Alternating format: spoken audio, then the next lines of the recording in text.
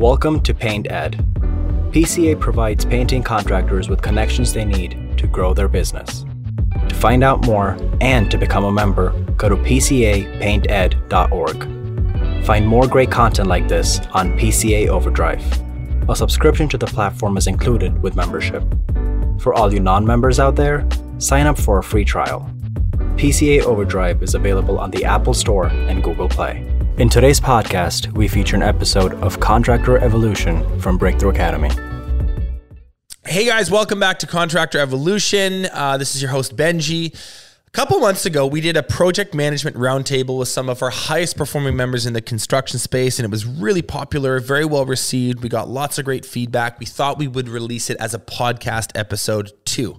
As you have no doubt experienced, most, not all, but most project managers in our industry are professional firefighters to some degree. And this is a big problem. Under-equipped PMs burn themselves out and eventually hurt morale, but more importantly, mismanaged jobs can make or break your year-end P&L. So we put together a live roundtable with Greg Haisler of Haisler Homes and Ian Kent of Eagleview Construction, where we discuss their evolution story from chaotic to dialed in, the systems that have made the biggest difference, and the personality profile of a rock star project manager, as well as where you might find one. You're watching Contractor Evolution, where we unpack the systems, tactics, and skills you need to take your fast-growing contracting business to the next level. You're here to learn what it takes to scale up, work less, and increase profitability. You've come to the right place. Stay tuned to learn what separates the new breed of contractor from the old school, and welcome to your ultimate guide on the business of contracting. I'm really excited to do this. Let's dive in. Quick note, we have a lot, like with all of the sessions that we do, we are big fans of giving away lots of free stuff. So we've got like us, Breakthrough Academy, we've put together some of our sort of cornerstone project management systems, from employment agreements, GSR dashboards, a few other things that we're going to talk about in this roundtable. And I'm sure Ian and Greg will shed some light on how they've worked in their business. And then Buildertrend has a couple really great downloads as well. Construction Daily Huddle template, a few other things. Make sure that you stick around to the end of the session. We're going to send you to a landing page. You can download all of this stuff for free. You will also get a recording of this roundtable. So if you want to send this to someone else on your team, you can do that very easily. But just stay tuned, because I want to make sure that you take this stuff home and actually do something with it. As I say all the time, ideas are the easy part. Like implementing this stuff, as you all know, is the challenging bit where the rubber meets the road, and these tools are meant to make that a little easier for you. So the agenda for today is pretty simple. We're going to do intros. That's who's who in the zoo. We'll get to Ian and Greg and Zach in just a second here. Then we're going to move into a very free-flowing, organic roundtable discussion. This is not a webinar where we're just kind of flipping through slides and it's me, banging on for an hour and boring you to death. This is a roundtable where we have actual real live entrepreneurs who are working through their project management systems. They're just going to tell some stories, talk about the stuff that works, the stuff that doesn't. We've got some really great questions that we've prepared for them. And we're going to have a fun chat about project management in the construction space specifically. We'll get to your free resources around the top of the hour. So in 55 minutes or so, we're going to get you those resources. And then after you get the resources, there's sort of a, I guess you could say, more optional Q&A section. When we do these webinars, almost no one leaves. People stick around for that Q&A because it is very, very valuable. So stay tuned to the very end. If you have to go at the top of the hour, make sure you get your stuff before you do. That's the plan. I'm going to do, Zach, can we hear from you quick? Do you just want to introduce yourself, Buildertrend, and then we'll get to Ian and Greg? Absolutely, yeah. Hi, everybody. It's great to be here. I'm Zach Witovich. I've been at Buildertrend for just over 4 years now, and primarily started out working with builders on the phones, and then I moved into consulting. So I traveled through Canada, the United States, implementing Buildertrend into people's businesses, and now I serve as a senior manager in our customer success department, where I kind of really evaluate our customer experience and making sure that Buildertrend users get the best opportunities to really engage with the system in the best way. And I also host our company podcast, The Building Code. So if you like what you hear today, make sure you check it out. Awesome. Thanks, Zach.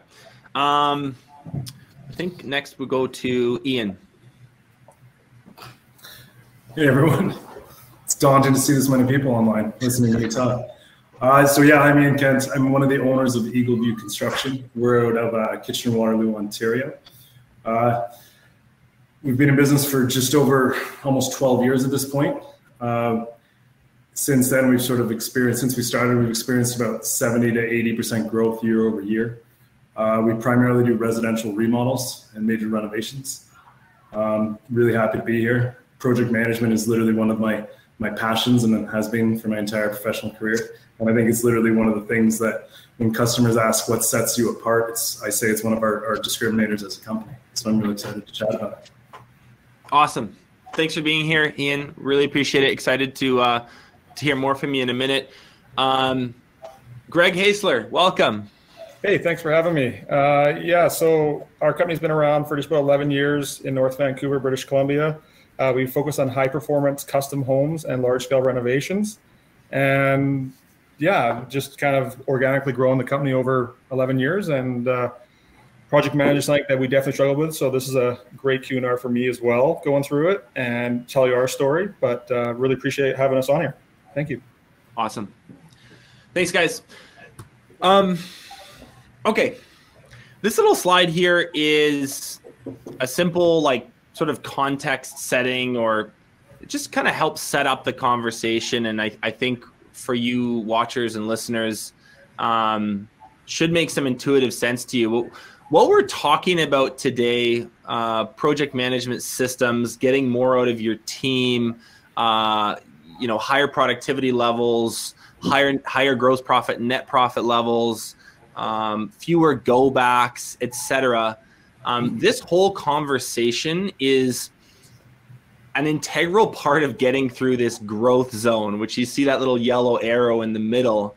Most of you at some point in your business have been through what we call grassroots level entrepreneurship, which is those first couple of years. And some of you might still be there right now.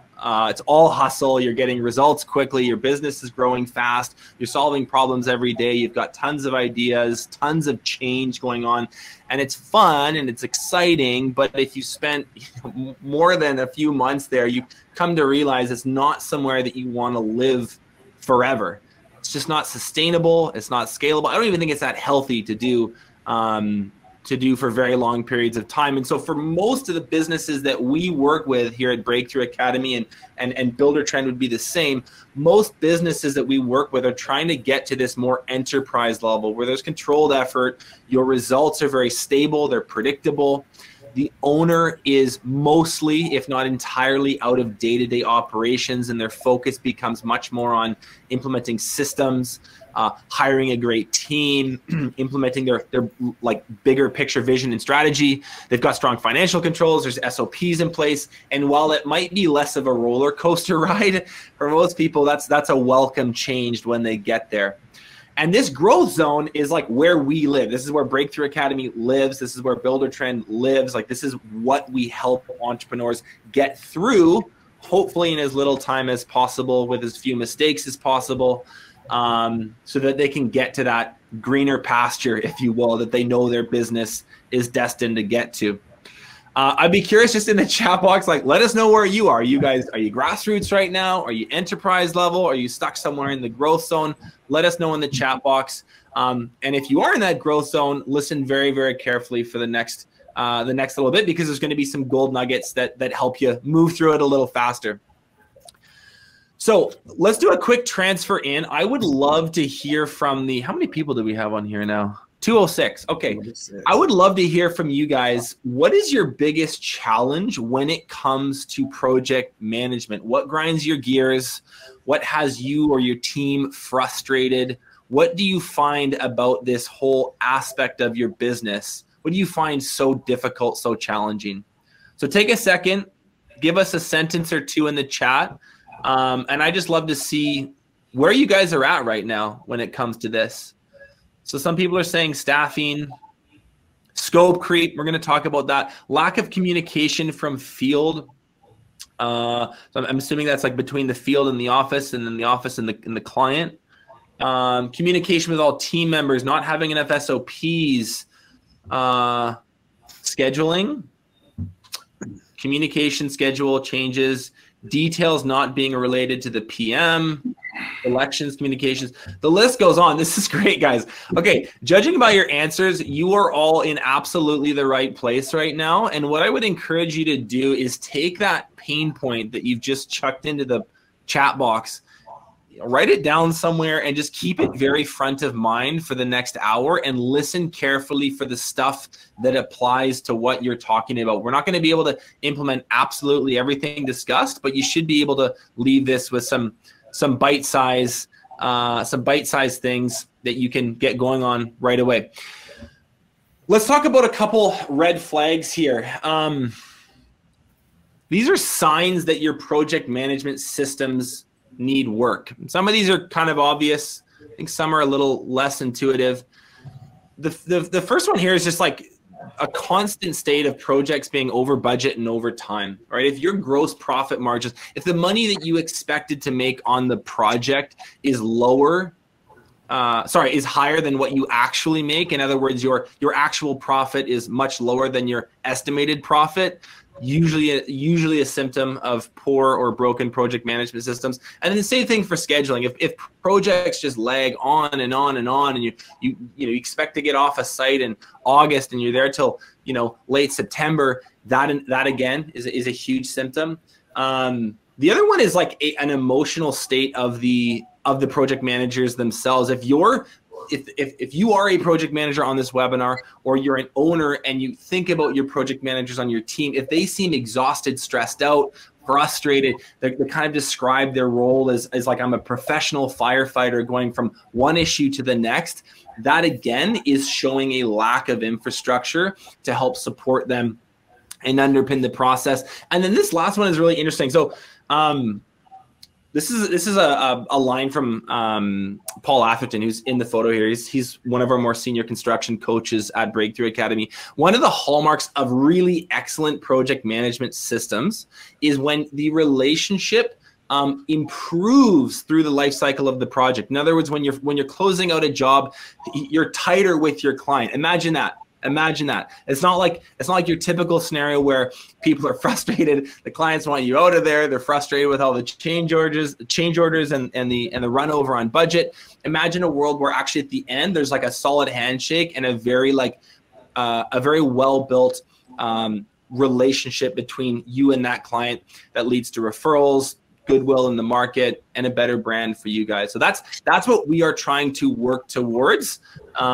If that seems like a complete and total pipe dream, just keep listening. So let's dive into some questions here, guys. This is the meaty part of the roundtable. I'm gonna sort of take a back seat now, and we're gonna lean much more heavily on our three phenomenal guests. And the way that we've organized this is with questions. So I'm gonna throw up like a slide like this where there's a clear question, and then I'll roll through all of these, and we'll spend a few minutes just discussing these at length. So let's start with this one. What is your evolution story from chaos to calm? What was it like before, and how is it now? And we'll start with Ian. Yeah, it certainly was chaotic. I came into this industry maybe a little bit different than a lot of other people. I didn't have any construction background. So I came in from a project management background for a large defense company. And so I was trained in project management. That was a lot of my experience. I saw project management at work. I managed international civil works projects. And then when I decided to get into a small local construction company with my business partner, who was also one of my best friends, I was just floored that it didn't exist, that those systems didn't exist with what was happening. It seemed like everything was a surprise all the time. And we were always just sort of managing by, like, we were firefighters. That's all that was happening. And so that was our origin story. When I got into this, I was like, oh, what have I done? And then I sort of started thinking, like, why? Well, we'll just put in these project management systems in place. And then there was a whole bunch of pushback on it from the construction people, from the people that had been in the trades their whole life. And so my first while was just literally putting systems in place and then training people and having to show people and extol the benefits of good project management and fighting that fight. all while being at a deficit of being sort of the technical expert. So that was interesting, but I kept pushing because I'd seen it working. And it's just, so moving along, we started putting different measures in place and different systems, and eventually using proven project management techniques, things started getting more organized. Our average job size started increasing. We were able to take on more work, and everybody sort of saw that, hey, this is almost like this doesn't need to be so hard. Nothing we do needs to be shocking. Like, it shouldn't be a shock that we double booked a sub 2 months out from now. That no one should ever sort of be in awe of those things. So as that grew, everybody in our company kind of drank the Kool-Aid and got on board, and we were able to build that out. And then with partners like BTA and Buildertrend and even the tools of Buildertrend, as we got to a certain size, dramatically allowed us to scale that for our company as we continue to grow and continue to bring on different functionality and different professionals. Ian, were you surprised when you entered sort of like, you started your like residential construction business? You've come to this from like aerospace, where the project management systems, the rules, the guidelines, the best practices are like very much there and in place and well followed. Were you surprised by the lack thereof in this world compared to that? I think surprised would be an understatement. I was appalled. It just wasn't in existence. Not only that, we call people project managers commonly that aren't project managers at all. They don't do anything that a project manager does. I mean, a project manager in our industry can literally be someone that just drives around in a truck from site to site looking at stuff. Right. And that's as far away from what I view as a project manager in my sort of professional experience. And so coming in here, I was shocked. And it was also just sort of a huge excitement too, because I was like, wow, this is something that a large portion of the rest of the world kind of knows about, but doesn't seem to be doing. So it's low-hanging fruit. Like, it's an easy thing to really excel at and do well in, because our business is not that uncommon in terms of complexity from aerospace, from any other complex project. We do complex things, but there's a system for managing that complexity and managing all of that, and it's project management. Yeah, so it's a really good point. Like, you're sort of what you're saying is, while it may say project manager on their business card and they sort of have that title, what they're actually doing doesn't resemble the already well-known sort of like school of project management. They're PMs in title, but not in practice. That's right. In many, many instances. Greg, let's hear from you. What's your evolution story here? Yeah, so my evolution went from projects really running me, always being reactive, not being proactive, putting out fires on a regular basis, daily. Like feeling that you have control, but you really don't. The business was growing, but not having full control of our stuff. To really getting a better team assembled to help me perform the tasks that we're trying to do for the homes. I really, at the beginning of our process, didn't have very good luck in hiring the correct people for the project manager role. And I think the truth of it is I didn't know what I was looking for out of a PM. And then fast forwarding to today, what's really helped us succeed and made our company have growth is having systems in place, being team oriented, the foundation for systems to actually grow and evolve and get better. And that, which obviously makes your company be able to scale bigger and bigger. So, we saw a lot of growth from, doing $1 million to $3 million a year, doing to 6 to 10 million. And I think that the one thing I've definitely learned in this industry, that you continually grow with your project managers and your team. You constantly get better and better at what you're doing. I do think when you're like, my background's not like Ian's. I'm, carpenter by trade. And so I didn't really have this knowledge of PMs, like what were they good for? I honestly I know everyone in BTA has probably heard the guy in the truck, like Ian just said. I really felt like that was a person just sitting in the truck going, okay, yeah, they got the 2x4s on site. Good job. And it did drive me nuts. So I think that being exposed to it over the last 11 years, it really has helped me realize how important they are to the system of a construction grow or any industry. You know, having someone run and help is massive. So yeah, I mean, definitely it's been a big impact on our company for sure. It's great. Thanks, Greg. Zach, I'm curious to get your take on this as well. I know, like, while you're not sort of like running a construction company right now, your role with Buildertrend would give you a really broad perspective, having worked with, I don't know, maybe it's thousands of different builders all over North America. From your vantage point, how do you see this evolution happening with the construction companies and entrepreneurs that you work with?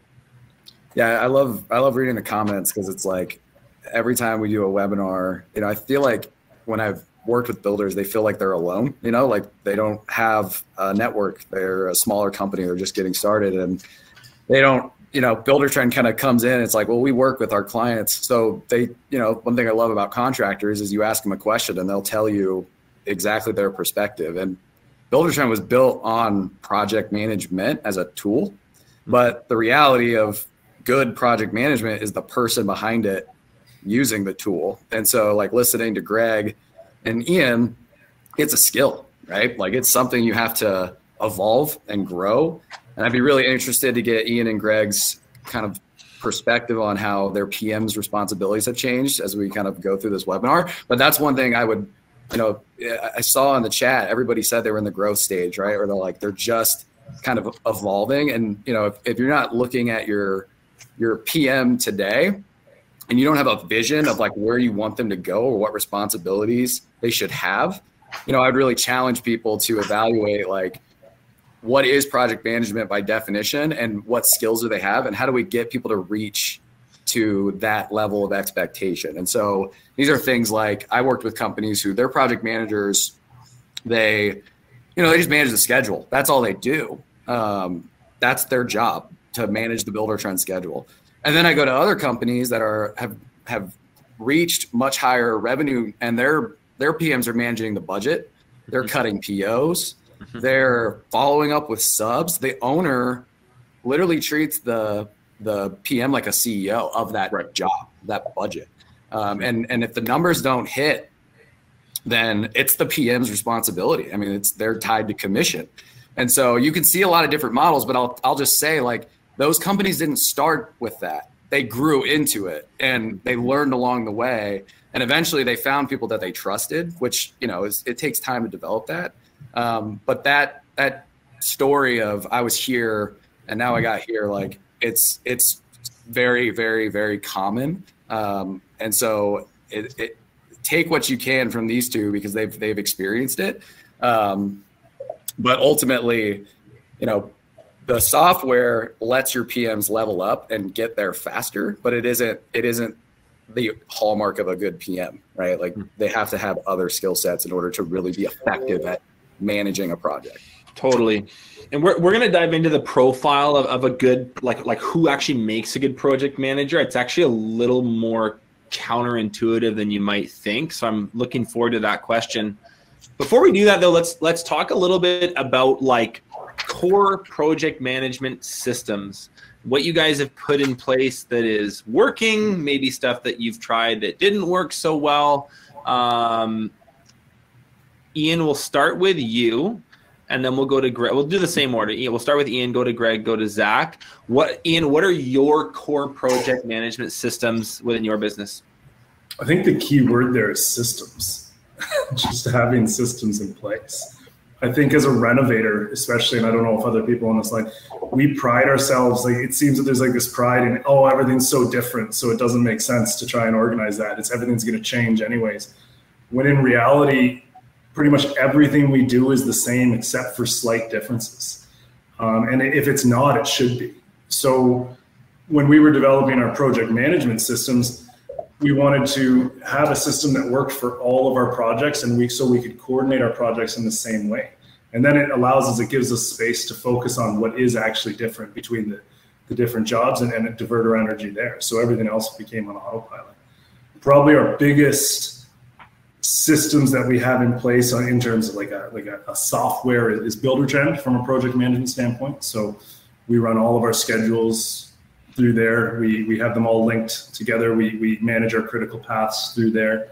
All of our site and field staff and office staff and design staff are working off of the same schedules. So it's harmonized the whole organization to the same song sheet. It's also where a centralized area for all of our data. So any project specific information is in there. And it's also where our customers can interact with the schedule as well and see everything. So it's really a central hub that way.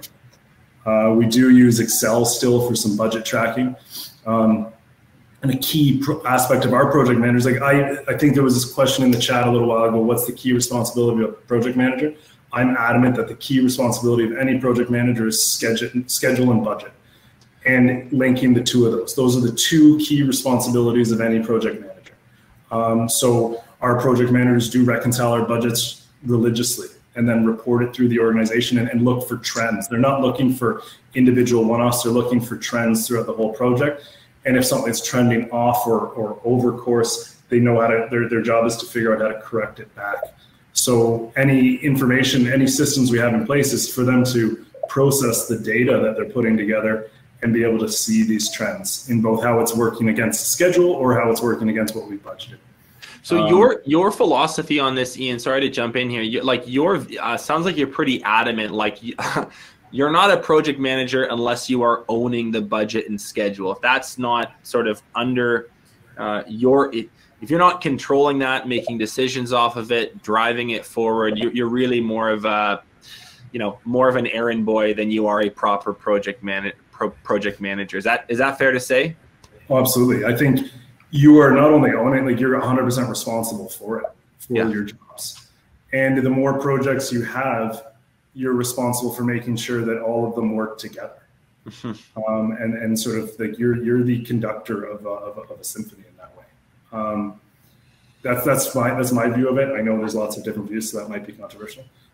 No, and then so we use Excel, we use Buildertrend primarily, and then also QuickBooks is our bookkeeping software, and our project managers send out milestone invoices, so they're responsible for that. They have a good relationship with our clients, so we found that if they're the ones sending the invoices, we get paid more and faster. So it's good. Yeah, as well. Good overview there, Ian. Greg, let's go to you. So we're similar to Ian. So our biggest contributor is Buildertrend for our overview of the project manager software, Excel for our budgets, QuickBooks for our accounting, and then Google Drives for most of our internal documents and how we do things.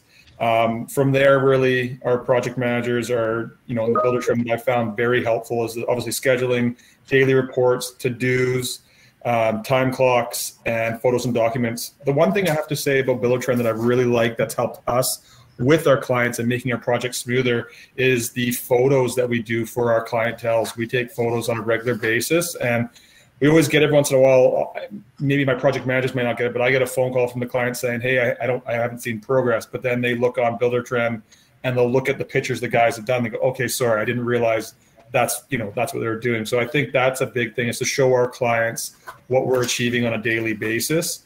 And I think that helps to that process of developing with your client and keeping the budgets on track and your timelines and all that. But 100% agree with Ian. The two most important things are budget and schedule by far, and making sure they coexist together, and that as a team, as a group, everyone's on board. So your project managers, your foremans, they may not, the people on site might not know the dollar amounts, but they know the timeline that's required to get things done. I think that's a big thing for most young companies getting going, is to actually have that communication really going between each other. I love it.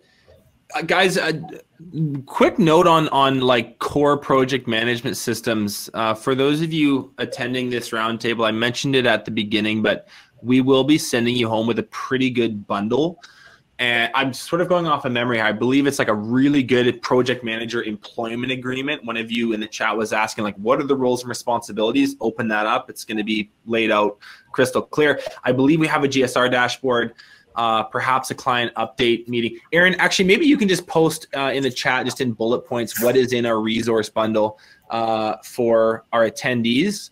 Either way, if you're kind of like watching this and you're like, man, these guys are right, I don't really know where to begin, what we're going to send you home with would be a really, really great place to start and build from there. Okay, Zach, your thoughts on core systems here.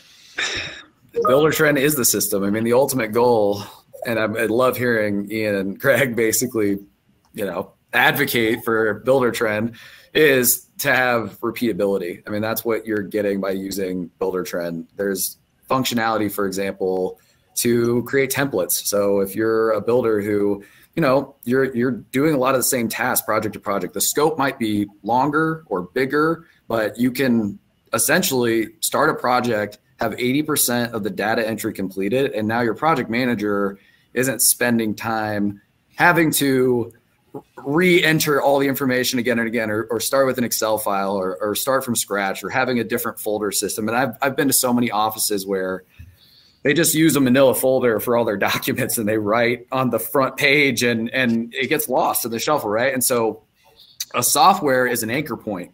It's a common platform to bring everybody together to be as efficient as possible and having a single source of truth. And without it, can you build? Absolutely. Have people been doing it for generations? 100%. But to reach these high peaks and really be successful and really drive revenue, you need to have something that allows you to be efficient with what you're building. And it doesn't even have to be Buildertrend. There are tons of options out there that can improve. Obviously, Buildertrend is the number one in the industry for a reason. But without it, you're just going to have that, Ian talked about how hard the job really becomes without something like it. Yeah.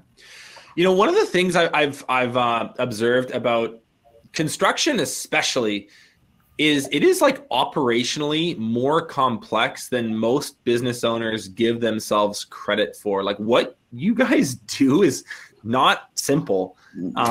It's very hard. You're dealing with many, many variables, from staff to trade partners to weather to picky clients to changing schedules to COVID the last 2 years. Like, there's so many things that can veer you off course.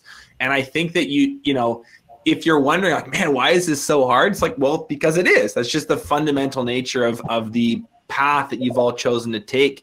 And so just like, that's kind of the hard thing about hard things. Like, it's a tall order. And I think what I'm hearing from these guys, between mentioning Buildertrend, their use of Excel, their use of QuickBooks and milestone billing, budgets, Gantt charts, status reports, etc., is like, you do not want to just sort of like hand off projects and hope that your team does them well. A better focus would be to build the infrastructure underneath them, so that this isn't such a difficult thing day in, day out, week in, week out. So just a quick thought there. This is a really fun question. I'm looking forward to diving into this one, because I think there might be some surprises, perhaps some unexpected ideas that come up here. Greg, let's start with you.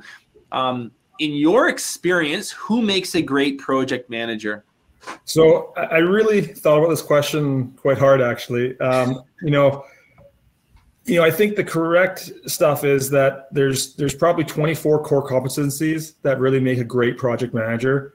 And I'm not going to say every project manager has them. I think that if they don't, we work on individual ones to help them get there. Obviously being organized, communicative, a problem solver, a leader, someone that has the ability to grind out the job from day one to the end to completion, whatever, short project, long project. But really the competency, for project planning, project charter, client expectations, work schedules, health and safety, project schedule development, client selections, estimating, work scope. I had to write them down. Sorry, there was quite a few of them.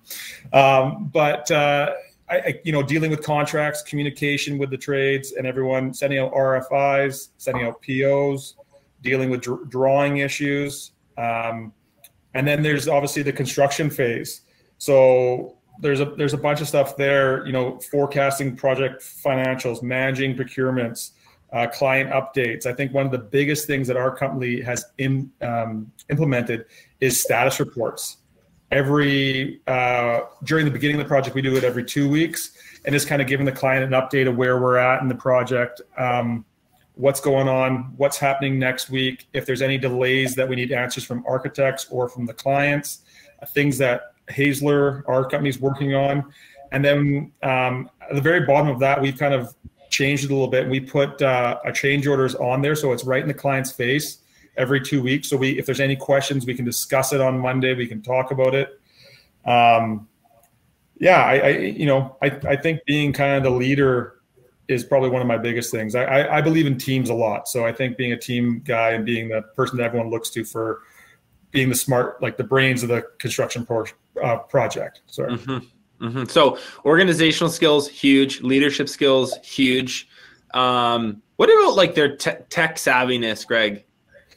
Yeah, that's somewhere that I have to say I'm not good with, but I think it is huge for our guys to have. So it's something that I learned at a quick thing when I started my company, that I needed help with the technical stuff for people. And I think that being able to research stuff, come up with good ideas, being able to use the computers quick and efficiently is definitely a huge attribute of a project manager. Okay. Ian, what do you think? What profile, what strengths, what do we call it, preferences and abilities in Breakthrough Academy? Like, what personality profile really thrives as a project manager in your experience? Yeah, I think for me, especially again, sort of from a dispelling myths that were common when I got in, it's talking not necessarily what the best project manager traits have, but what doesn't matter.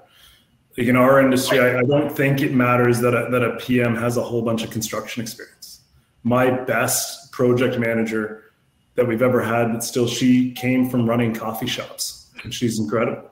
Jordan was able to nail and still build out our processes, and is continuing to this day to build out amazing project management systems and lead the construction teams and gain their respect without having any fundamental knowledge about construction. And her jobs are far more successful than our average job, and they're executed perfectly. Can you, before you move on, I think that's actually a pretty important point, and it might take some people by surprise, Ian. So like, why is a very long career in construction not as big of an asset as people might think, specifically for the project manager role? Well, and I think that goes down into the sort of the traits and the requirements of a project manager and how I define a project manager. Again, I don't care if my project manager knows how to frame a wall. I do not care if they know how to go out and solve a problem with how a wall was framed. I care about their ability to run a project to schedule and budget. And that's it. And be a good communicator. Those are my three care-abouts about them.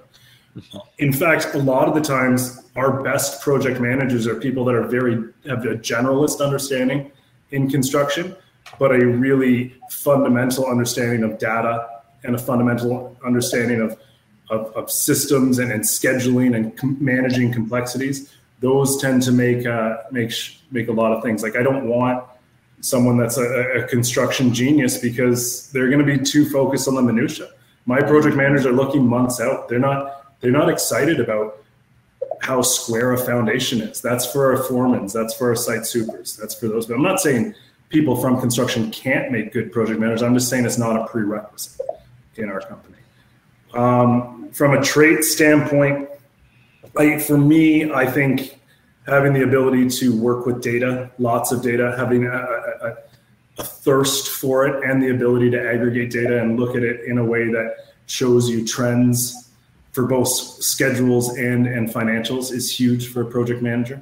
I think a lot of people in our industry are afraid of looking at numbers and extrapolating them out and seeing what they do and living them and basing decisions off of them. But I think that's one of the key competencies of any project manager. They need to be a problem solver. I think the most important thing about project management is not about writing up the schedule. Drafting the schedule is the easy part. It's about then managing the project throughout and understanding that schedule is going to change, if not daily, every couple days. and then having this sort of determination that, you know what, I'm just going to keep working, keep updating it, keep doing it, because that's their job. And with the understanding that if they don't, then everything goes off the rails. So that goes into sort of a planning ability too.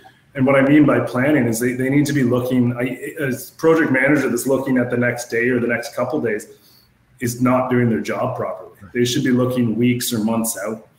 And they should be the canary in the coal mine if something's going wrong. They should be yelling that, like, get out, or like adjust course, figure this out.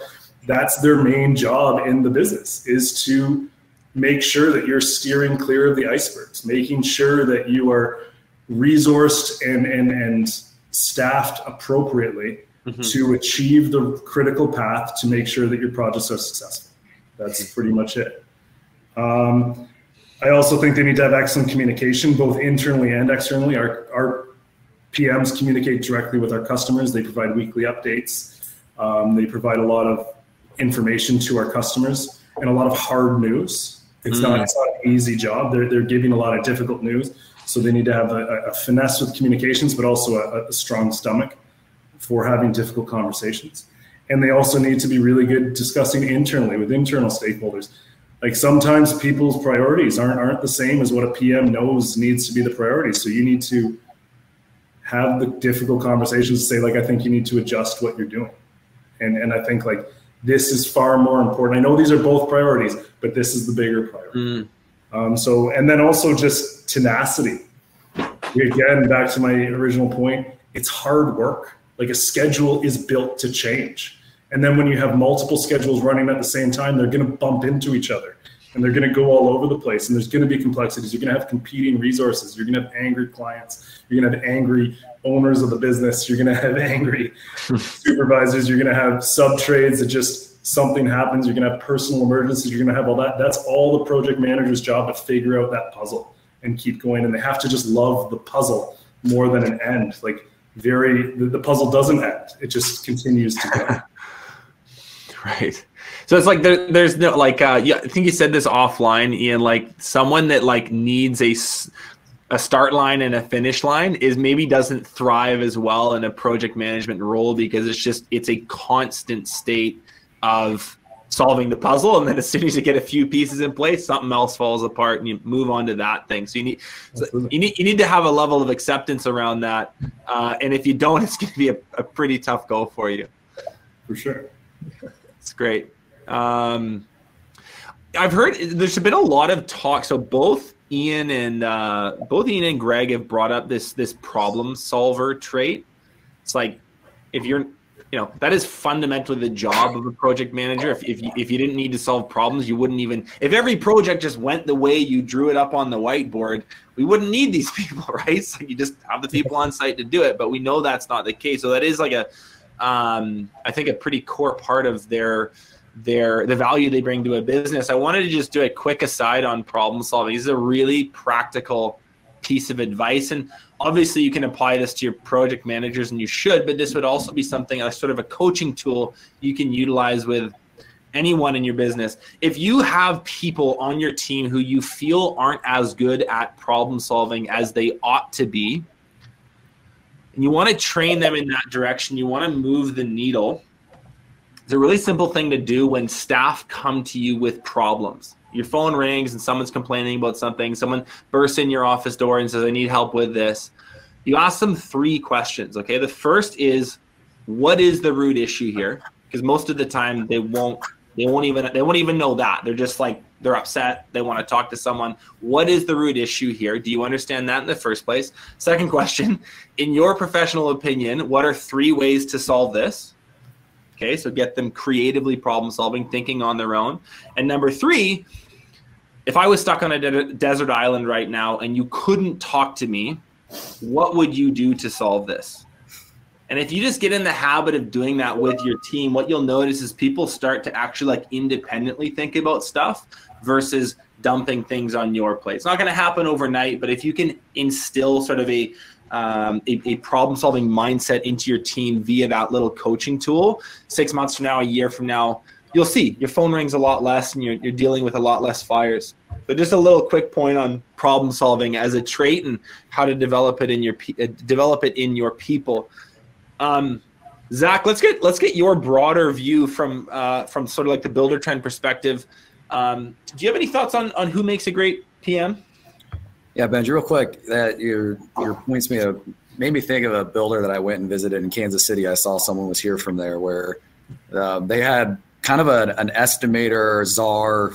They did everything at this business. They had they were a well-established builder in the community, been around for 40 years, but that estimator did everything. They didn't trust their project managers to do their jobs. And he went home one day and was mowing his grass and had a heart attack and passed away. And the whole system ran through his head. Mm-hmm. And for the next 2 years, that business could not function. They almost had to close their family business because they didn't have this documented anywhere. Nobody knew how to be independent like you're talking about. It leads to real repercussions. Life happens, right? And so Builder Trend, and other systems are about like accessibility and being able to replicate if someone's not there to keep the business operating. And that's the key point that I think that's a great exercise in how to get people to start thinking that way, but it has real results, right? Mm-hmm. As an aside to the project management in general, like I've met so many different project managers. It's hard to like stereotype like what makes a good one, what makes a bad one. I think that urgency is key. I've seen a lot of people talk about the hunger, like they live for the problem. They are obsessed with optimizing. They have just that it factor. And we talked about this offline. I think project management is a really unique angle to get more youth into the industry. I agree. It's a skill that a lot of people go to college, they go to these universities and like they major in something that translates really well to project management, but it's not construction. Mm-hmm. But they are damn good project managers once they get the opportunity. And so I would really challenge people to think creatively of people in your community that that like maybe they feel like they're in a rut or they don't see an opportunity of their current workplace. Construction has this beautiful ability to kind of bring people from so many different facets and put them into the building process and really thrive. I mean, I've seen it so many times. Some of the best project managers, they were people in coffee shops like Ian, right? They were, majoring in English, but, didn't want to pursue it any further after they got their degree. They were working in factories and wanted a different opportunity. So you never know where you'll find it, but if you're not looking, you'll never figure it out. I think that's a really good point, Zach. I think, especially because we all complain that we can't find employees. Right. We can't find staff, but construction has a lot of options that are a benefit to a lot of people that are in project management, in broader industries that we could do. Usually it's local. You don't have to travel. A lot of good project managers are international in scope, and at different phases in their life, they want to come back and stay at home. And it's an easy sell to do that. So I think, and to get people into the industry. So broaden your talent pool, guys. This dream candidate you might be looking for may not be swinging a hammer right now or working for some other builder. They might be doing something completely different. Let's move on here. We've got we'll do one more question. Then we're gonna get everyone their resources. Then we have two more like structured questions like this, like on the slide, and then we'll move to Q&A. So, and we'll do this one. Just try to do this one a little quicker. Ian, what does great project management look like? What does it feel like? How is it as an owner? Like, just speak to some of the benefits and what you enjoy about the progress you've made in this area. Yeah, I think great project management, can be defined in different ways. Like for the last 2 years during the pandemic, I think great project management was defined as we were able to manage the complexities of the pandemic and the supply chain issues and the labor issues and everything is thrown out as much better than a lot of my peers. I'd say that's good. It's not to say that we haven't had problems. We've just been able to go through them and see those problems' impacts on our organizations and correct for them, or at least set expectations with our various stakeholders, whether they're clients or something. If a delay is happening, we're able to set those expectations earlier. But ordinarily, great project management for me would be problems are dealt with before they become problems. So just the proactive decisions are being made. Communication with customers is wiretight.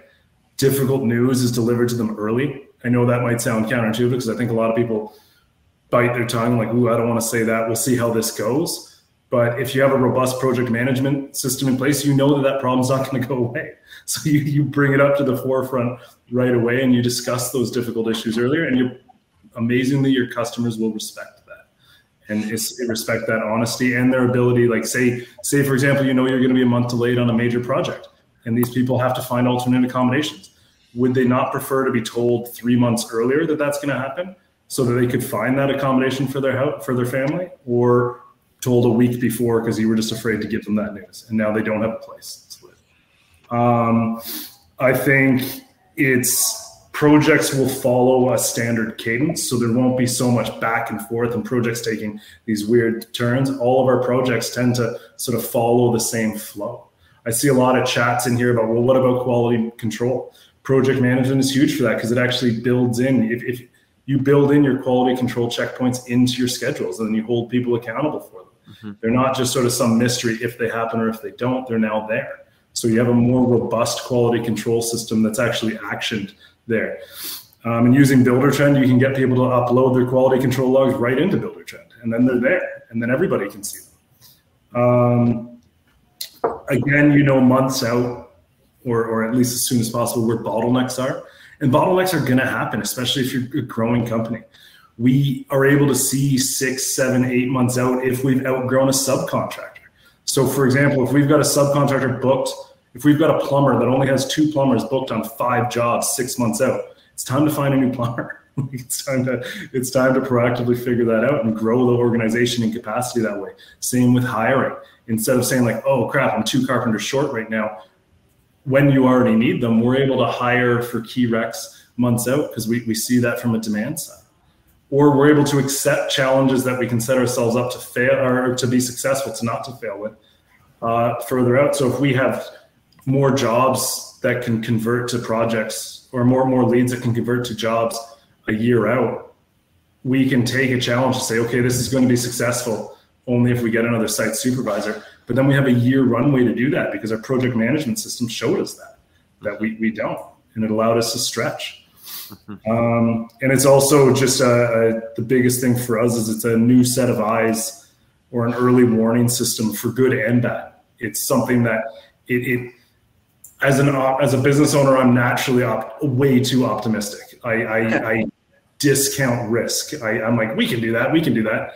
The project manager for a lot of the time is sort of that little birdie on my shoulder saying, no, we can't, don't do that. This is the risk of that. Stop, or at least think about this. And there's a huge collaborative aspect for that too. I'm not saying I listen to them all the time, but most of the time I should. Yeah. It's good to have that little voice in your ear.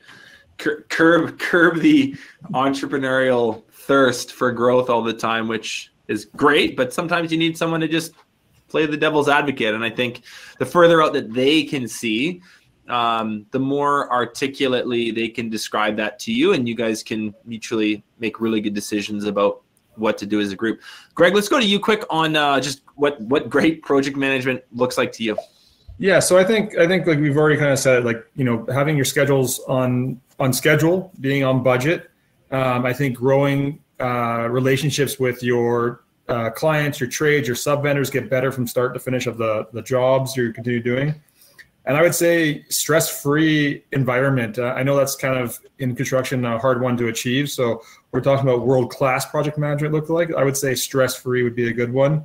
And I would say just having great meetings with your guys, your GSRs, using them as a learning tool and really understanding where they're going. So, and as Ian said, if there's a problem or an issue that comes up, they're being dealt with. They're coming to you with solutions instead of just with a problem only. And I think that's a big thing in our industry. Doing the little things right for everyone is one thing that I put down is key. So it's like the job is just flowing without, hiccups. It's just constantly going on a cruise control or whatever you want to call it. That's awesome. Yeah. Okay, guys, really quick. It's 11:54 Pacific. We're gonna do a 5-minute. We're just gonna talk. We're gonna talk briefly about Buildertrend. Sounds like a lot of you are on it already. For those of you that are not, this would be some good information to hear a bit more about. Briefly going to touch on BTA, and then we're going to get you these resources. So the great things that Buildertrend have put together, the few things that we have put together, we're going to make sure you get those. And then we're going to come back to these final 2 questions, do a live Q&A, because a bunch of you have been posting questions, and some of them we haven't maybe addressed yet. And then we'll close out for good in about 35 minutes from now. But a quick aside here. Zach, I'm going to lean on you here. Just take in just a couple minutes or less, like take us through Buildertrend's sort of overall philosophy, the features, the benefit. Who are you guys? What do you do? Why does it matter? Yeah, so the motto of Buildertrend is a better way. So Buildertrend, for those of you that don't know, we're based out of Omaha, Nebraska. We're a completely grassroots company. We have over 700 people in Omaha now, so we're a very large employer in the area. It's come up in the chat. We did acquire CoConstruct, and we're working on joining our teams together and continue to evolve the platform into the best version of itself. CoConstruct's a great product. It's going to only really improve Buildertrend's functionality over time, and so we are aggressively trying to expand what our platform can do. So we try to be an all-in-one solution, right? We have a CRM, we have scheduling tools, we have document management, and then ultimately we would love for you to run your financial back-end system. And this is where the value of Buildertrend for me is kind of my passion, is getting builders to simplify their financial processes, get a system that is repeatable and works, and also gives you insightful data quickly for the people that need it. And then you can communicate that to the stakeholders that need it and reach your goals as a business. So your customers are better informed, your subs start to drink the Kool-Aid eventually. I know that seems impossible, but it can happen with enough consistency and dedication to making it happen. And I've seen it change people's lives. I mean, I can't even begin to tell you how much Buildertrend loves our customers, because we relate so much. Your companies, in a lot of ways, are grassroots and growing, and Buildertrend reflects that in a tech space, in an industry that gets ignored in a lot of ways. And so it's an amazing marriage. And if you aren't a customer, would love for you guys to check us out. And we've got a lot of heavy hitters in the industry that back us, like Greg and Ian and Matt Reisinger. So it's amazing company, amazing people that work here, and we get to work with some of the most amazing people. And I'm not pandering. I legitimately I feel so lucky to get to work with such great business owners and entrepreneurs. Yeah, that's so great. I saw in the comment thread maybe half an hour ago, someone was, maybe it was you, Zach, just talking about like the very quickly changing landscape or intersection between like old school trades, construction, contracting, and like new age software and technology. And there's a reason that we at Breakthrough Academy have partnered with Buildertrend. We think it's the best solution, the best tool on the market for builders and remodelers.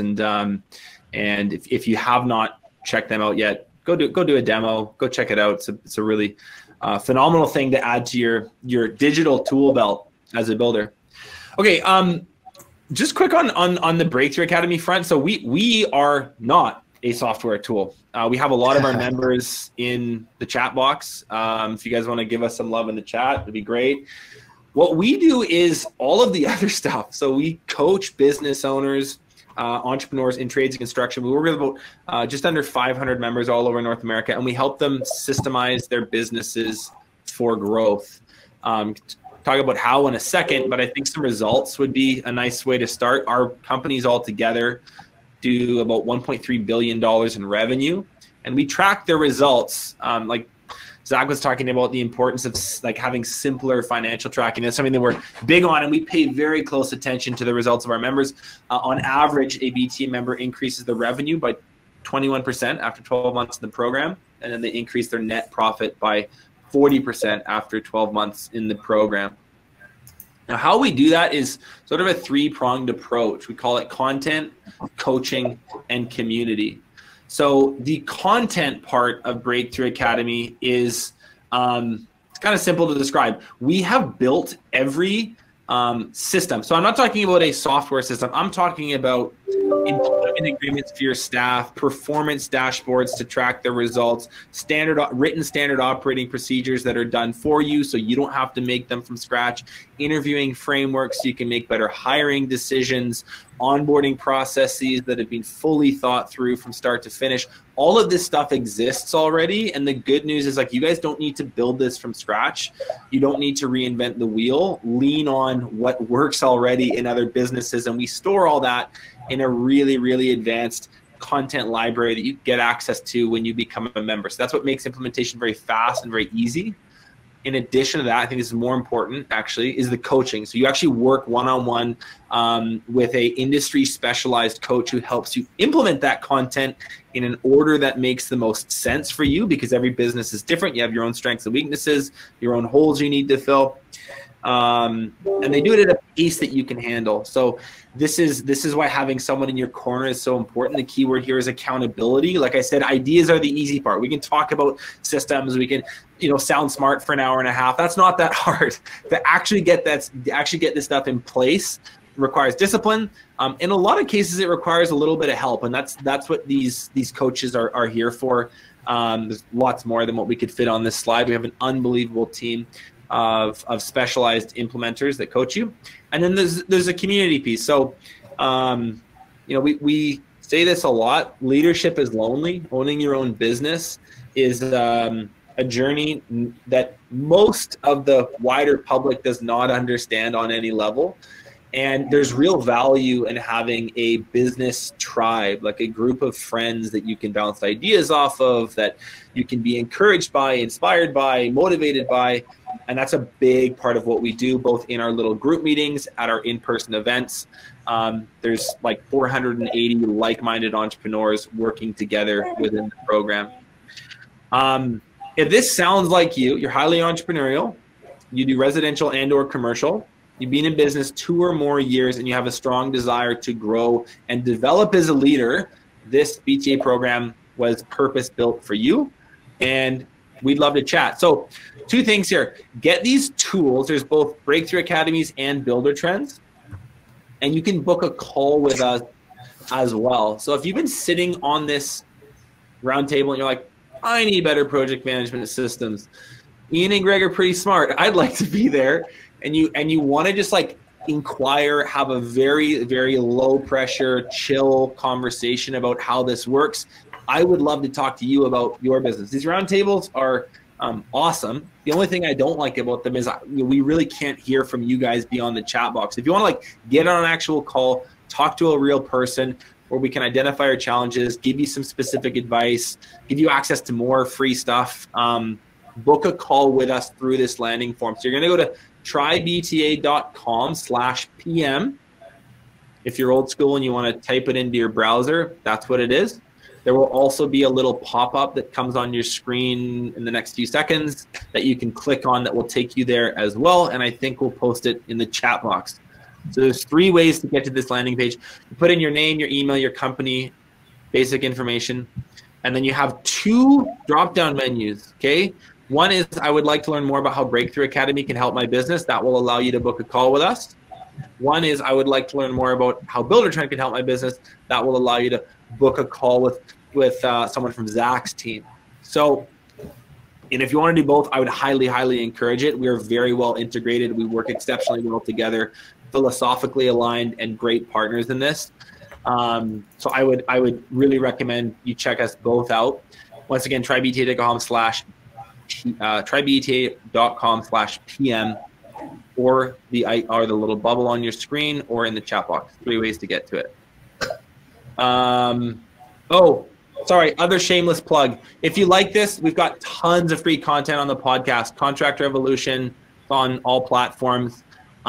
We do a lot of stuff on project management. So if you want to just like listen to this while you drive with an AirPod in, another great resource as well. Okay, let's get back to the questions. We were talking about what project management looks like. And I think we'll just move this along to an accountability question.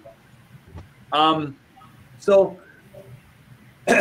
this is where I think the rubber meets the road. Is like we can write up a nice job description. We can implement some rudimentary systems for our PMs to follow, but you're still inevitably working with human beings who are error prone and, you know, have moods and good months and bad months. And that's the nature of business and leadership and management. And so my question we'll start with Greg on this one. When you work with your project managers for the long haul, how do you hold them accountable to the results that they were brought in to achieve for your business? What does that look like for you as a leader? Yeah, so what we do is goal setting review, so GSR meetings, and we go through, roughly take about 30 minutes. We go through each project they're on, and we go through it first off to be on budget, to be on schedule is the main things, and then to have task oriented things. And what I'm looking for as an owner for this is tendencies of what's either slipping, what's doing well, so that we can make sure that we communicate that to other PMs and guys in our company that this is working. And I think it's a great chance to learn. Obviously, we want to be as effective, and we want to make sure we're on time, on budget, on schedule. But I think that, you know, you got to evolve it. So the things that worked last week on one job, you know, should work on the next one, but we could maybe get it better somehow. So we do that. And we also do what we call the status reports. We review those, and we make sure we're hitting our targets with those things that we're not doing or what the clients aren't doing. We're making sure that we're constantly communicating. So I would say the biggest thing are the GSR meetings. I mean, hoping that our project managers are having them with our site foremans, superintendents, whatever you may have on your job, so that it's kind of a, you know, each person's having them with the person below them in the task oriented of the job. So, you know, foremans with their carpenters on site or whoever's on site, and then foremans and the project managers with in my company, it's myself who reviews them. And it just keeps everyone focused on the tasks, the budget, and the schedule. Really is what the goal is of those. So they are for you. They are a weekly ritual. It sounds like they're about 30 minutes long. They're done one-on-one, like you and an individual project manager versus like the entire group or the entire organization. And they're hyper focused on the results. What happened last week?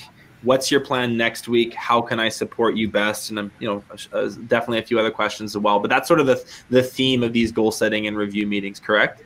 Correct. And then I think the big thing that I get out of them is like, where do we need to help them? That's, I mean, maybe that's not the right thing to say, but it is where do they need help? Things that we can do better. And I think as an owner, I think our staff and our team always has to be learning. So it's like, hey, how can I get them better at a different core competency? Like, you know, so that's the key of that. I love it. Ian, for you, what does this accountability piece look like within EagleView?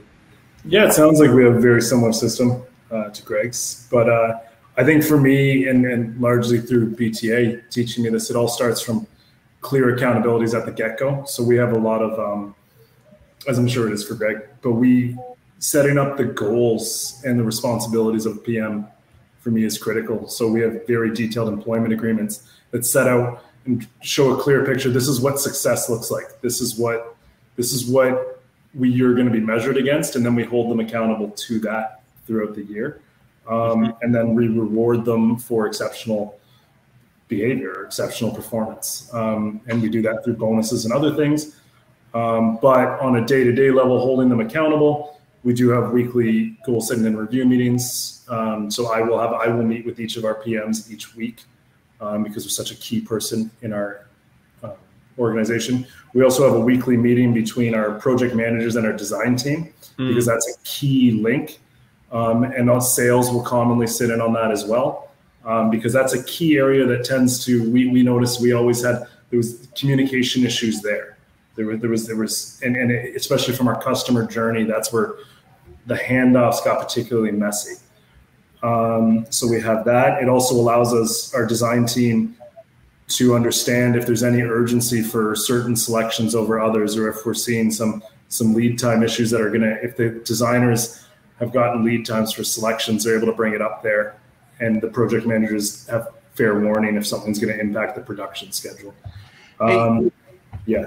Can I ask something in there?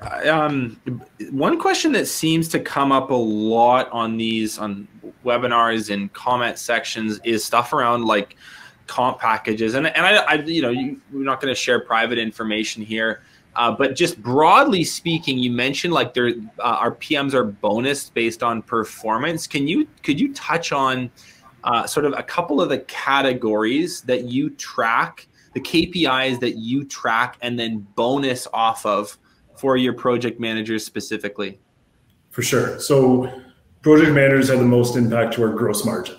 So our project managers are bonused about at least 50% of their bonus or additional compensation is based on gross profit metrics. So we'll set gross profit goals and levels, and then their bonuses will be based on how closely they met that or exceeded that. The other thing is customer satisfaction. Our project managers are huge on jobs being successful or not, and customers being happy. And a happy customer can be defined in a whole bunch of ways, but overall we take it as, customers are going to give us a 9 out of 10 review or greater after. And so we bonus them on that. So we try and keep it simple, but those are what the bonuses are based on. We also have quarterly and annual bonuses too, to sort of keep them interested. But pretty much all based on those two metrics as well. Yep. Love it. But yeah, and then another important thing that we do is our project manager leads a weekly meeting with our production team, where we look at just a week out, and that holds everybody accountable for the next week. And we have that on a Thursday for the following week. And that's been a huge thing for holding everybody accountable. No one can say, "Oh, I didn't know that" anymore. That was always there. Or if it's our foreman and site super's responsibility to tell the project manager if something in their plan is unreasonable or not going to work for whatever reason. All really, really great points.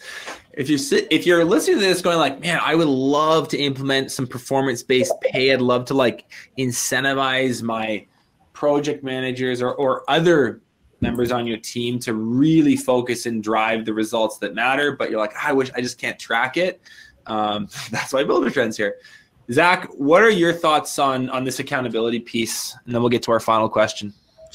Yeah, absolutely. So Ian talked about data and how important that is to understand, your margins and the things that are driving the efficiency of the project. But I've always coached to my clients that the system Builder Trend can be an accountability piece with the data that it provides. You can literally run reports on how often are my employees actually uploading photos like I asked them to.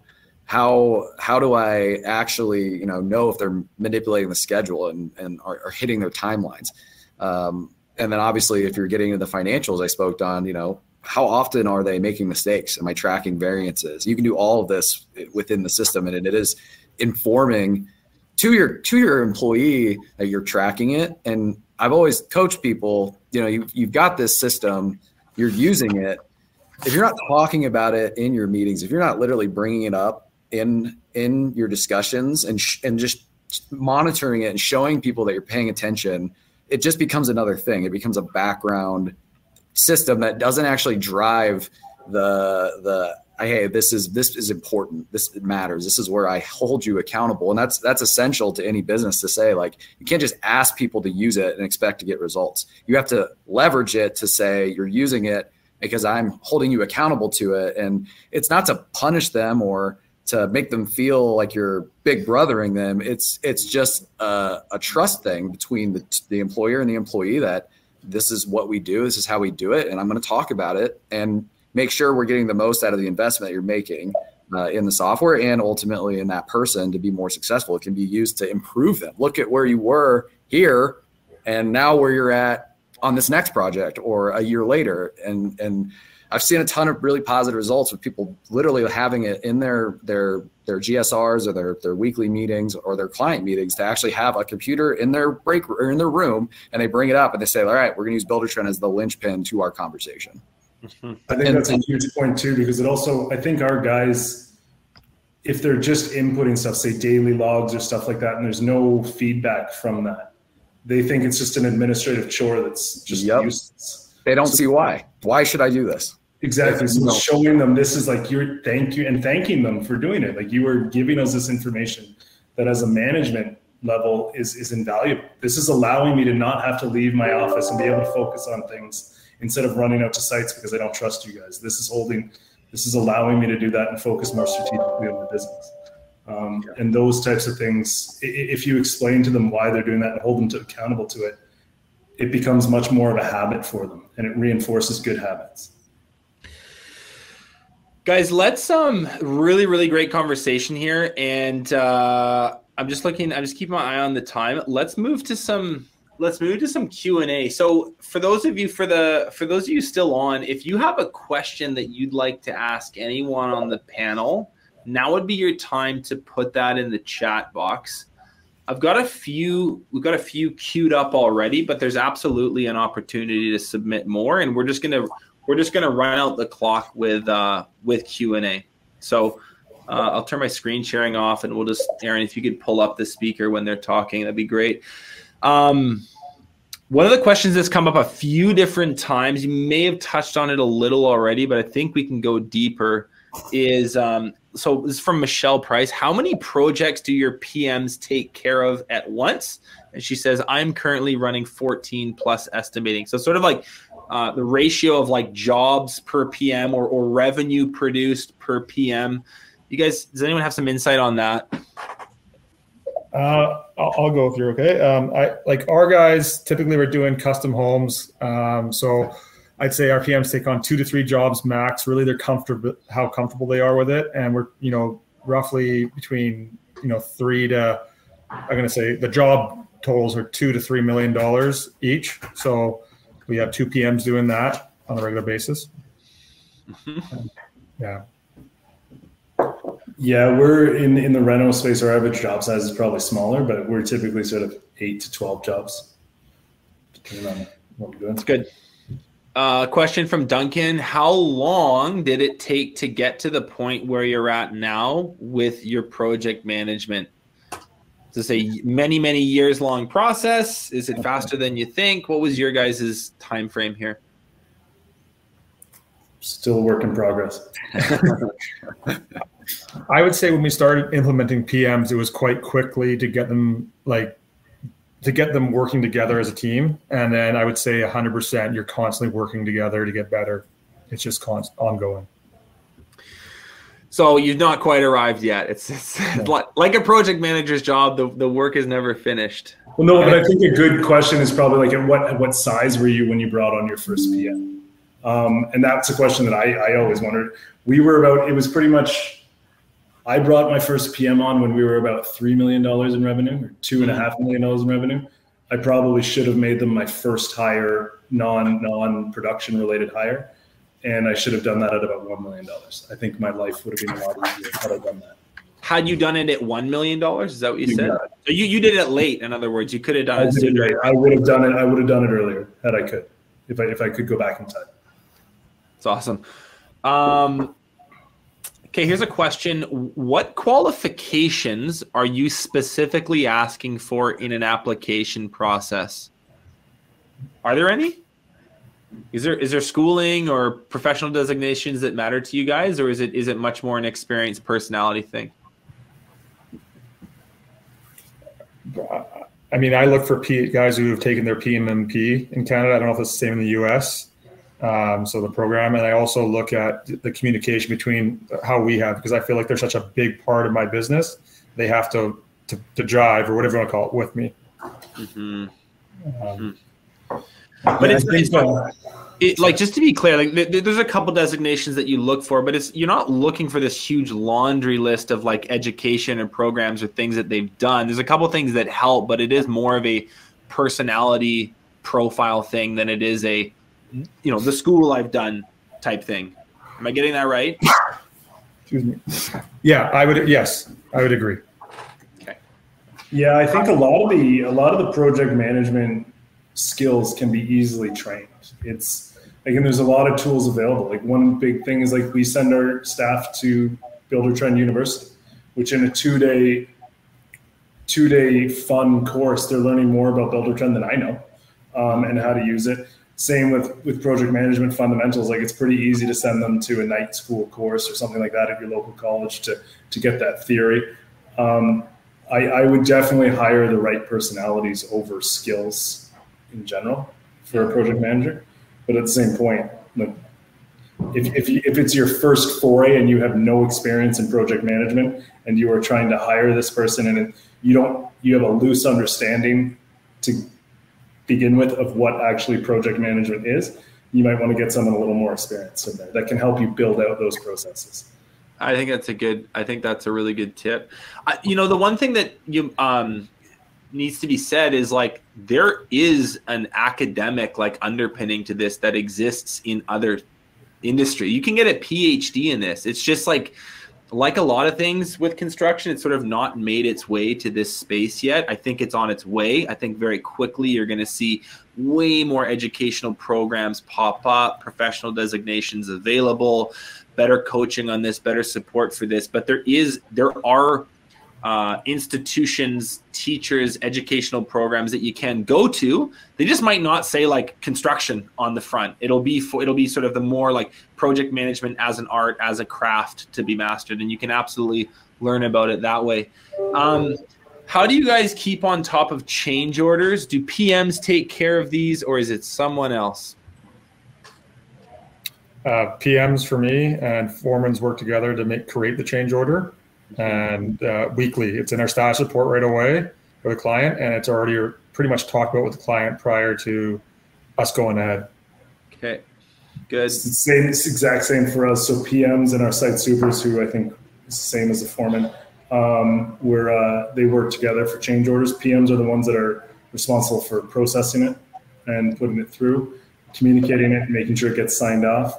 And also the biggest thing for change orders, if they do happen, is it's the PM's responsibility to make sure that the schedule is adjusted accordingly. It's not just financially put in there. This is a really good question from Braden. What is the best way to keep your field crew engaged with the program, such as daily logs, clocking in and out, using proper notes, and having some sort of urgency based on scheduled items? So this comes up about every bit of technology. Is sort of like what I would call fostering adoption. Like, how do I create buy-in with the teams? Like, yeah, the tool's there, but if no one uses it, what good does it do? Zach, maybe you have some perspective on this. People like fun. People like positive reinforcement. It sounds ridiculous, but gamify it. Reward them. Literally, like, hey, whoever has the most daily logs at the end of the month, like, I'm buying them a $100 steak dinner. It's a small investment, but it turns it into like, oh, I'm going to get that. And I've seen it change mindsets, beer, food, parties. I mean, whatever you have to do to make it feel like you're not forcing another thing on them, that they're human. Psychology is the number one obstacle to changing habits.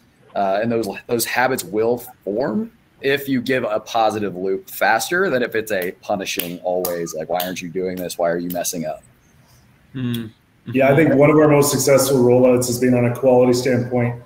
Using Buildertrend, we had them hashtag quality their pictures, and it was like a name and shame competition. Yeah. Who can prevent the most cost from rework being prevented on site. So we had our guys going through, calling out. We had a gripe that our guys weren't calling out issues, even though they were seeing it, like, and just fixing it.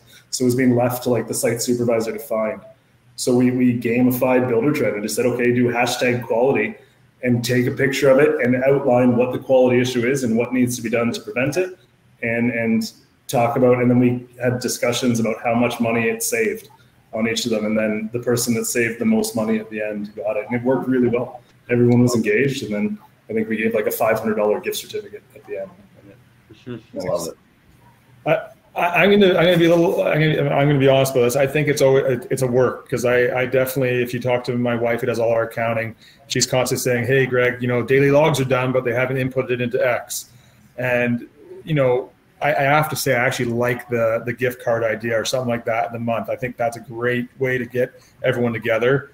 But I definitely think it's, you got to stay on your guys, got to stay on people and keep working with them. we are humans. People have bad days and go home and they don't fill out the Buildertrend thing. I'm like, I send a little text late at night. I'm like, hey guys, you don't like me texting you late at night? Just get it done then. Don't. For every carrot, there needs to be teeth. So I completely agree. 100%. Absolutely. Always have the stick, but no. But I mean, our site supervisors, it's in there. If they don't do this log, it affects their bonus. Like they don't. If they're not doing it and they're not doing it at a certain point, then they don't get bonus on that portion of their compensation. Yeah, in most of the sort of role structuring that we do with our members at BTA, like that sort of like admin upkeep, like keeping your CRM up to date, is a like bullet pointed deliverable in bold text. It's not like a do it if you have time thing. It is a this is what you were hired to do. This is your job thing. But I think the gamification piece is really good. We if anyone wants to check out a full podcast just on this exact question, we did one with Ben Hodson, who's the founder. You might know Ben, Zach. He's the founder of Job Nimbus. And this is we just like, how do you make this easy? How do you implement a CRM or a project management tool without giving yourself a migraine? So if that's something you want to go deeper on, go check that out. What percentage of your subcontractor and trade partners would you say are fully drinking the Buildertrend Kool-Aid, and what did it take for you to get them there? So kind of similar, but now you're externalizing it not to your staff, but actual subs. Honest answers only, boys. I want to hear. I'm not gonna lie, we're at maybe 5%. Same. Yeah. That's we joked about the tail's oldest time. This might actually be the tail's oldest time is how, sub partners. How do we get them on board? And there is a lagging. I mentioned this in the chat. There's just a lagging turnover with technology adoption in those industries. It is coming though. I mean, I've met a lot of builders would bring me out to train their subs, right? Yeah. Like that, it's that important to them to get it right. And then it's training, it's onboarding, it's patience, and it's honestly relationships. Yeah. If you try to say you got to use the whole system all at once and just be a jerk about it, they're going to shut down or say, no, I'm going to go work for another builder. And it depends on your market. They may have other choices that don't make them do that. But if you're feeding them and they trust you and they want to work with you and you're doing it in a way that is human, same principles apply. The psychology of it has worked wonders. And the other thing I always push back on builders on, because I've heard this from day one at Buildertrend, I won't use it because my subs won't use it, is even if you get 80% of your subs using it, doesn't that still save you absolute like ton of time? Even if you are having to then deal with the 20% not, if you can get a higher proportion, that still is a huge value. And the other thing you start to do is you start to use those subs against each other. The subs that are using it will start to talk to the subs that aren't. They start to be your biggest advocates. No, it's great. I've met so many carpenters and concrete guys and drywall guys that were so against it. And then one day it clicked and now they're the biggest champion. And then they sign up for their own Buildertrend account because like, I see the value because it works for their business too. Right. So it is a challenge for sure. And it may not be the highest on the priority list, but it is possible. Sorry for the rain. No, it's good. It's good. A lot of questions about these comp packages. Doesn't surprise me. Danielle's asking, how do you track the bonus system for the PM? And you had some, I don't know if you can go deeper on that. Like, how do you do that in a neat and tidy fashion that isn't sort of administratively overwhelming? What's the system to just actually get the actual results so that you can bonus in an objective and fair and empirical manner? Yeah, there shouldn't be anything subjective about it. This is all data that you're tracking to manage. Like these are my KPIs for my company that I'm tracking, that I'm bonusing people on. So we track it organically. Like every 2 weeks, I'm having a budget review meeting for each project with my project managers. They know the numbers exactly, and they're actually, one of their key responsibilities is feeding in all those inputs. So in tracking budget, because again, it's schedule and budget for me. PMs run their schedule and budget. So we're doing bi-weekly roll-ups of our projects to understand where we are. And then one of the main PM's responsibilities is aggregating that and averaging that out across all of our projects, so we know exactly where we are and where we're standing. Yeah. And seeing if there's any, and we do trend analysis on different projects. Like, are there Is a kitchen reno more prone to hitting profitability jobs than an addition? Those types of things are the types of things we want to compare over our different jobs. And that's the PM's job.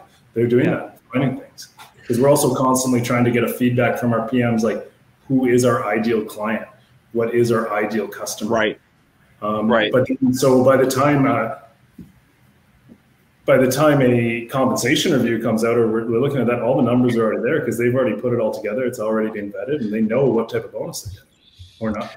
It's good. We're going to try to hit just a couple more, and we'll do these kind of quick fire. This is a question for Greg from Robin. We have grown to around 11 custom homes per year. How many office staff do you guys have, and what are their roles, and is it working? Currently we have 2 PMs, 2 project coordinators. I have 2 guys going through school to become project managers. And then I have a full-time account. Like my wife does full-time bookkeeping with an accountant with us. And it seems to work really well. The one role I'm looking at trying to achieve is maybe having a full estimator. Our PMs estimate, and then I review the estimates right now. Someone else had asked this question, Ian, what's your split? Do you have estimators and PMs, or do the PMs do the estimating? Yeah, we have a full-time estimator that estimates all of the jobs and works with sales to do that. Yeah. Okay. Well, I just really like this question, so I think it's a good one to end on. What's your best advice for managing volume? We currently have a significant amount of requests for new construction management projects, but lack of PMs because of staffing restricts what we can produce. Booking out years in advance is great, but that creates expectations and demand on its own. So we are currently aiming at 18 to 24 months out and nothing further. Any thoughts on how to deal with insatiable demand?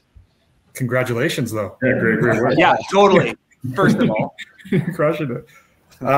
You know what? Be honest with people. If you're a good company, you're doing what you're doing, set your expectations and set your timelines. I don't think it's the end of the world. I mean, until you can find the right people to do the job for you and help you, I think you just have to manage what you can achieve and don't overbook, because then you might have issues. I completely agree. And also, if you're booking 18 to 24 months out, start to take challenges on your organization. 18 months out, 16 months out. That's a long runway to solve those problems that you have. Right. And then as the business owner, think through the challenges that growth is going to have for your organization. How many times when you were at earlier stage in your business would you have loved 18 months runway to solve a problem for how to grow? And we're dealing with the same thing right now. We're booking out 24 months, and it's a great thing. You can handle capacity that way. And worst case, you hire someone too soon so you can bring forward some of your projects. Yeah. And hey, Adam, maybe just bump up your prices a couple points too. Wouldn't hurt, if there's that much flying at you. It's this little practical point. Okay, guys, we got to wrap here. We are 3 or 4 minutes over, which is always great. But Ian, Greg, and Zach are very, very busy people and have got lots to go do. So we want to be respectful of their time. There's still about 150 people here, and we've gone way over time. I want to thank all of you guys for coming. Come back to we do these, I think, about every other month. We do a roundtable. We also do lots of shorter webinars. So just keep your eyes on our socials, our email blasts. We do this stuff all the time. We love doing it. It's been a pleasure having you. And if you guys could all post in the chat box, a big thank you to Ian, Greg, and Zach for sharing their insight, their wisdom, and taking their time both today to do this, and then also the prep block last week. It's a huge favor, and something we're all very grateful for. So thank you guys for being here. Thanks for having us. Thank you. Thanks, guys. This was great. Thanks so much for watching this episode of Contractor Evolution. If you've already subscribed to our channel, consider sharing this episode with another contractor who you think needs to hear it. Paint Ed podcasts are produced by the Painting Contractors Association and are made possible by members and industry partners.